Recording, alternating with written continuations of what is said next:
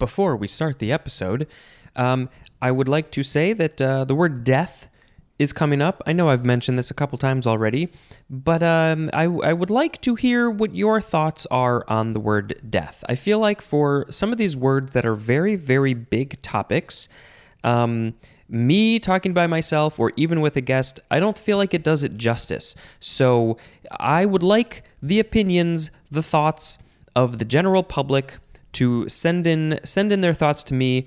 All of the information is in the show notes of how you can contact me, email, social media, Google Voice, all that stuff. So if you want to, send me some stuff, and maybe I'll put it in the show.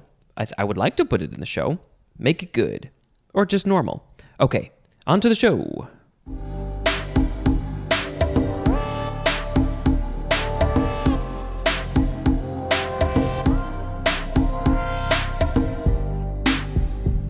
Hello, word nerds. Welcome to the dictionary.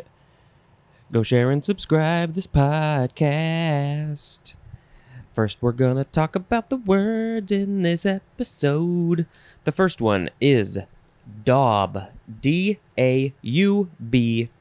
Daub or daub. You could say daub. First form, verb from the 14th century, starting with transitive. 1. To cover or coat with soft adhesive manner. To cover or coat with soft adhesive manner. The synonym is plaster. So, I guess a plaster is a soft adhesive matter. So if you're plastering something, you're daubing it. Yeah. 2. To coat with a dirty substance. What is this dirty substance, and why would you be coating a thing with something that's dirty? You're just going to have to clean it off. That one is interesting. 3A, to apply coloring material crudely to. So you're not putting it on nicely in a very clean, organized, nice way. You're putting it just big clumps, maybe. Daub a piece here, daub a piece there. And then maybe later you're going to clean it up. Or maybe that's how you want it. There's a lot of paintings that have been just big hunks of paint just here, and it still looks great. 3B, to apply as paint crudely. To apply crudely, and paint could be a thing that you're applying crudely. We have intransitive definitions. Number 1 is archaic. To put on a false exterior. Could this be more of like a metaphorical false exterior to your personality? You're putting on a show. When you meet people, you're like, oh, I'm so happy, but really you're just sad inside. Or is this literally a false exterior, a facade to a building? But it's archaic, so we don't use it this way anymore. 2. To apply colors crudely. Dauber is a noun. I don't do no painting, so I can't talk about my personal experiences with this, but you just painting some stuff, you just put some pieces there. Okay, the sound effect will be, I think I said in my brain something like daub is the second form, noun from the 15th century. 1. Material used to daub walls. And that would be the first one from the last word, to cover or coat with soft adhesive manner or plaster. Number 2, an act or instance of daubing. You daub the daub. 3, something daubed on. And the synonym is smear. It's a smear of paint. It's also called a daub. 4, a crude picture. And, crude in this context could mean different things, so that's not very helpful. But I think what they probably mean is a picture that it was made, maybe it's a painting, and it's got just all those big daubs of paint, so it's crudely made instead of cleanly made. The other definition could be that it's of naked people or something like that. That's crude. Some people would call that crude, I should say. But I don't think that's necessarily what they mean here. The next word is daub, with a long O, daub. It is spelled D-A-U-B-E. Noun from 1723. A stew of braised meat, vegetables, herbs, and spices. And, I think most stews are kind of like that. It's just a bunch of hunks of things in a broth, and it tastes good. Daub. It says it's a French word. It doesn't say what it means. So maybe, I'm curious, maybe we should put a thing in the show notes that says what this word actually means in French. Maybe it just means stew. It's stew. Daub, stew. I'm just going to say it. Next. Is the word daughter. I think you probably know how to spell daughter. I'm not going to spell it. Daughter, or some people say daughter. I mean, that seems more like a regional, just the regional accent. It sounds kind of Boston. Dada. This is the first form. Noun from before the 12th century. 1A. A female offspring, especially of human parents. Yeah, a lot of animals you just call all the offspring, kittens or something like that. And they don't typically say son or daughter, but we do typically use that when we're talking about the human animals. 1B, a female adopted child is a daughter. Yes, they have to, I guess, designate the offspring that has come from the parents' loins, or they have been adopted. I guess a foster child, you couldn't say daughter because they're not technically your daughter unless you adopt them, and then they are. What's this third one? 1C. A human female descendant. A human? Isn't that the same as the first one? The descendant, there's something different. A human female descendant is a daughter. So are you saying like a granddaughter is still a daughter, a great-granddaughter is still a daughter? I mean, yeah, they are. Number 2, something considered as a daughter, as in, the United States is a daughter of Great Britain. So, that's because the people came from all over the place, but originally, the first people came from Great Britain, and then we said, we don't want to be part of your group, your country anymore, so we're going to become our own thing, but we're started from your people, so that's why the United States is considered a daughter of Great Britain. And it doesn't say why they use the word daughter instead of son. I wonder if there's some, maybe we'll learn more about that reasoning in the next few definitions, but that is interesting. Let's see. Number 3, an atomic species that is the product of the radioactive decay of a given element. Atomic species. So when the atoms are decaying in a radioactive way, what's left over, the next version of that, I guess, is called a daughter. Daughterless. It's an adjective. If a person, if an animal don't have no daughters, they are daughterless. Let's see. The etymology says this is from Old English daughter, D-O-H-T-O-R, akin to the Old High German Tochter, which means daughter, and also from the Greek Thigatir, and I don't know what it means, but it probably means daughter. It's spelled D-H-Y-G-A-T-E-R. Thigatir. Those are fun words. That is it for the first form of daughter. I'm trying to think if I have anything clever or interesting to say, but I don't know if I do. Oh, there's probably many songs that mention daughter. I am not a daughter. I don't have any daughters. I have the 2 cats, and those are feline daughters to a human. So technically, you can't really claim them as dependents or anything like that, but I say they're my kids. They're my daughters. Next is the second form of daughter, adjective from 1614. 1. Having the characteristics or relationship of a daughter. So you may not be literally the offspring or the adopted daughter, but if you have the relationship like a daughter, or you share some of those characteristics, then you can be called a daughter. 2. Belonging to the first generation of offspring, organelles, or molecules produced by reproduction, division, or replication, as in daughter cell, also as in daughter DNA molecules. So yeah, this is the one that's kind of related to the atomic thing, but other stuff too. It's like anytime something just like splits off or makes a new version, offspring, organelles, molecules, using various types like reproduction, division, or replication, they are daughters.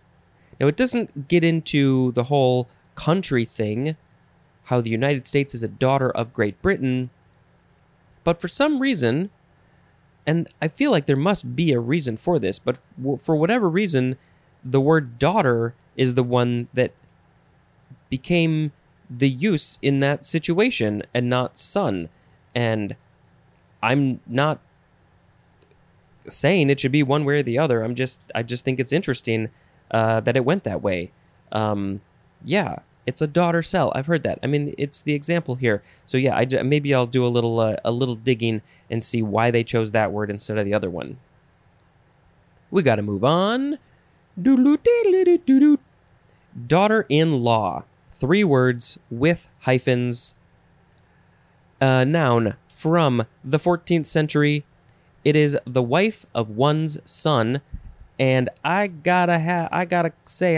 have a little issue with this one because I think it should say, I mean, this can get much more complicated, but at the very least, it should say the wife of one's child instead of son, because clearly we know that it could be 2 women married, it could be non-binary, there's lots, so it doesn't need to say son here. I hope that has been changed in future things. And if not, I'm going to have some words with y'all. Daughter-in-law. Okay. Next is donomycin. Donomycin. DAUNOMYCIN. Noun from 1963. The synonym is donorubicin, which is actually our next word. So sorry about that. Let's see, I'm trying to see. The etymology, it's not terribly helpful. So we need to make a little sound that goes like this. So here's donorubicin. Donorubicin? DAUNORUBICIN. Noun from circa 1968. An antibiotic, C27H29NO10, that is nitrogenous glycoside and is used especially in the treatment of leukemia. Let's see. The etymology, it's grabbing different letters from different things. Yeah, it's too hard to describe. So this one was 1968. Donomycin was 1963. So it seems like they just they changed the name. They said we wanna change it up a little bit. Next word is daunt. Daunt or daunt. Daunt. DAUNT. Transitive verb from the 14th century. To lessen the courage of. And the synonyms are cow and subdue. So you're saying, no, chill, dude, become like a cow. Just chill. And I'm daunting you. There's another synonym. It's the word dismay. It says, see dismay. I don't know what dismay is going to tell us there, but maybe they're related in the etymological sense. This is from the Anglo-French daunter, which is from the Latin dometare, which means to tame. To tame. Yeah, there's more at the word tame. So taming, chilling out, domesticating, yeah, I see that. I see that. Okay, daunt. Although I don't think I've heard daunt before. This one's new to me. Next is daunting. Now, I've heard this. Is it related to daunt? Adjective from the 13th century, tending to overwhelm or intimidate, as in a daunting task. Dauntingly is an adverb. There is no etymology, but yes, I have come across many daunting tasks. Oh, how am I going to get this done? That's a big job. And then you do it, and then you look back, and then you're like, how did I even do that? I just did it. You just do it step by step, and it doesn't become so daunting. Break it down into little pieces. But how, if at all, is this related to daunt? Maybe, this is interesting. Maybe you've got a big task, and you daunt it. You tame the task. You figure out how to make it not so daunting. It is daunting. There's something there. Yeah. Dauntingly is an adverb. I don't know if I said that. Next is dauntless. Adjective from 1588. The synonyms are fearless and undaunted. Undaunted, as in a dauntless hero. Now, I have not heard this word before, so if I saw a dauntless hero, first of all, I would say, I'm going to have to go to the dictionary to see what that word means, because it doesn't sound, just from the word itself, if you don't know what it is, it doesn't sound like it sounds kind of like the opposite, dauntless, but it means fearless and undaunted. You cannot be tamed. You cannot be cowed or subdued. You have the courage. That's another thing. Daunting. It takes courage to take the daunting task. Yeah, okay. Dauntlessly is an adverb, and dauntlessness is a noun. Next is dauphin. Dauphin, dauphin, or dauphin. Dauphin. D-A-U-P-H-I-N. Noun from the 15th century. The eldest son of a king of France is a dauphin. I feel like that's the most appropriate French way to say it. Yeah, this is from Old French dauphin.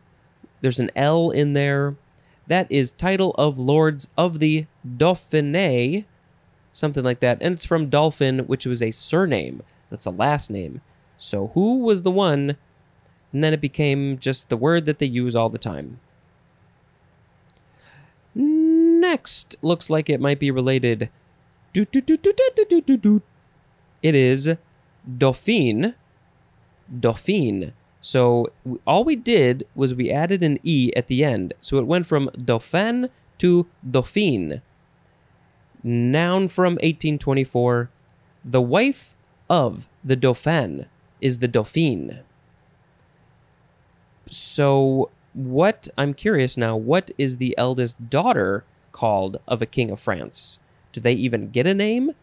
Or is it because of the patriarchal society that we live in that they don't get a name? Not sure. Okay, we gotta move on to the next one. DAV, all caps, abbreviation for Disabled American Veterans.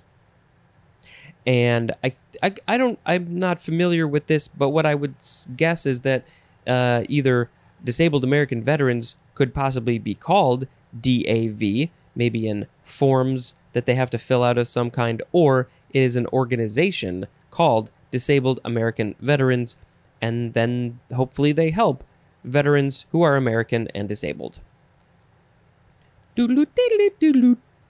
Next word is davin or dovin, and there actually comes two spellings with this one.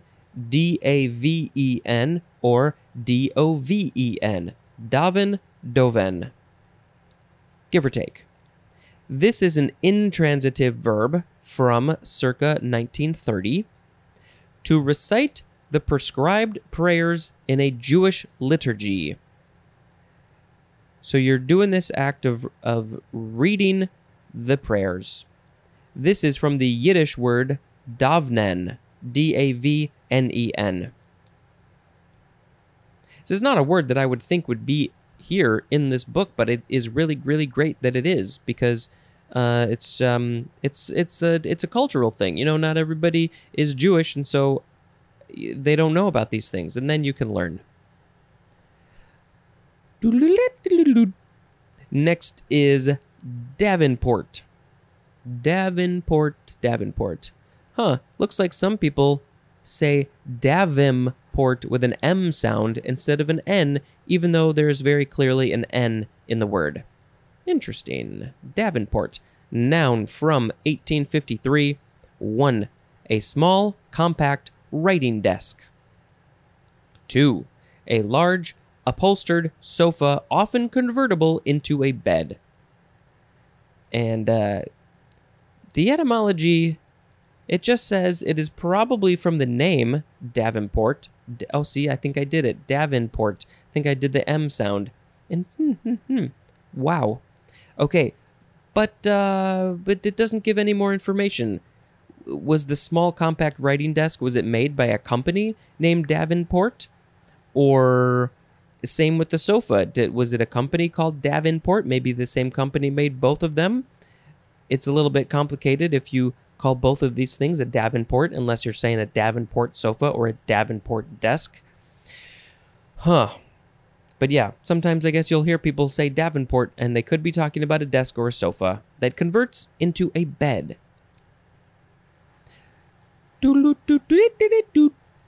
Next is David. The name David with a capital D. Noun from before the 12th century. 1.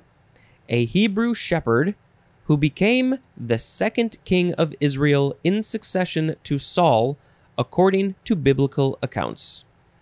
According to the people who wrote the Bible and then changed it, David was the second king of Israel. 2. It is the number 1 definition for the word underdog. And so we will have to wait a very long time to get to that to figure out why is David... Oh, well, it's because David and Goliath, probably. David was definitely the underdog in that situation. Davidic, or Davidic, that is an adjective. Like, something maybe in an underdog way would be Davidic. This is from the Hebrew word. I would assume it's also pronounced David or close to that. It is spelled D-A-W-I-D-H, and there are horizontal lines over the A and the I. There is one more word for this episode. It is davit or davit. Davit. D-A-V-I-T. Noun from the 15th century. A crane that projects over the side of a ship or a hatchway and is used especially for boats, anchors, or cargo. The davit. This is from Middle French, davit, which is a joiner's cramp, diminutive of David, which is a cramp, probably from the name David. So back in the day, many, many hundreds of years ago, what happened? So the name David, the crane that's on the boat was named David. Maybe there was a guy named David, and they named it after him. I don't think we'll ever know the answer to that, but I do think that is interesting. And then it just became David with a T. So the words that we had in this episode were daub, those are okay words. Daub, daughter, daughter-in-law, donomycin, donorubicin, daunt, daunting, dauntless, dauphin, dauphine, DAV, Davin, Davenport, David, and Davit. I'm thinking about maybe picking daughter, just because that's a big topic. It's just half of the population is a daughter. I mean, that's just that. But is there anything else that's more? There's something. I mean, daunting. I don't know. Maybe not that. Let's pick daughter as the word of the episode. Many people in the world are daughters, and the rest of them are sons. I think that's a good short song. We're not here for the songs. We're here for the information. Okay, I think that is a good place to end. And, yeah, I hope you're all doing well. No, I'm not going to do that because that's stealing somebody else's line. I was going to say be excellent to each other. Brett Goldstein says that at the end of Films to be Buried With. It's a very good phrase to live by. But what I say at the end of these episodes is, this has been Spencer dispensing information. Goodbye.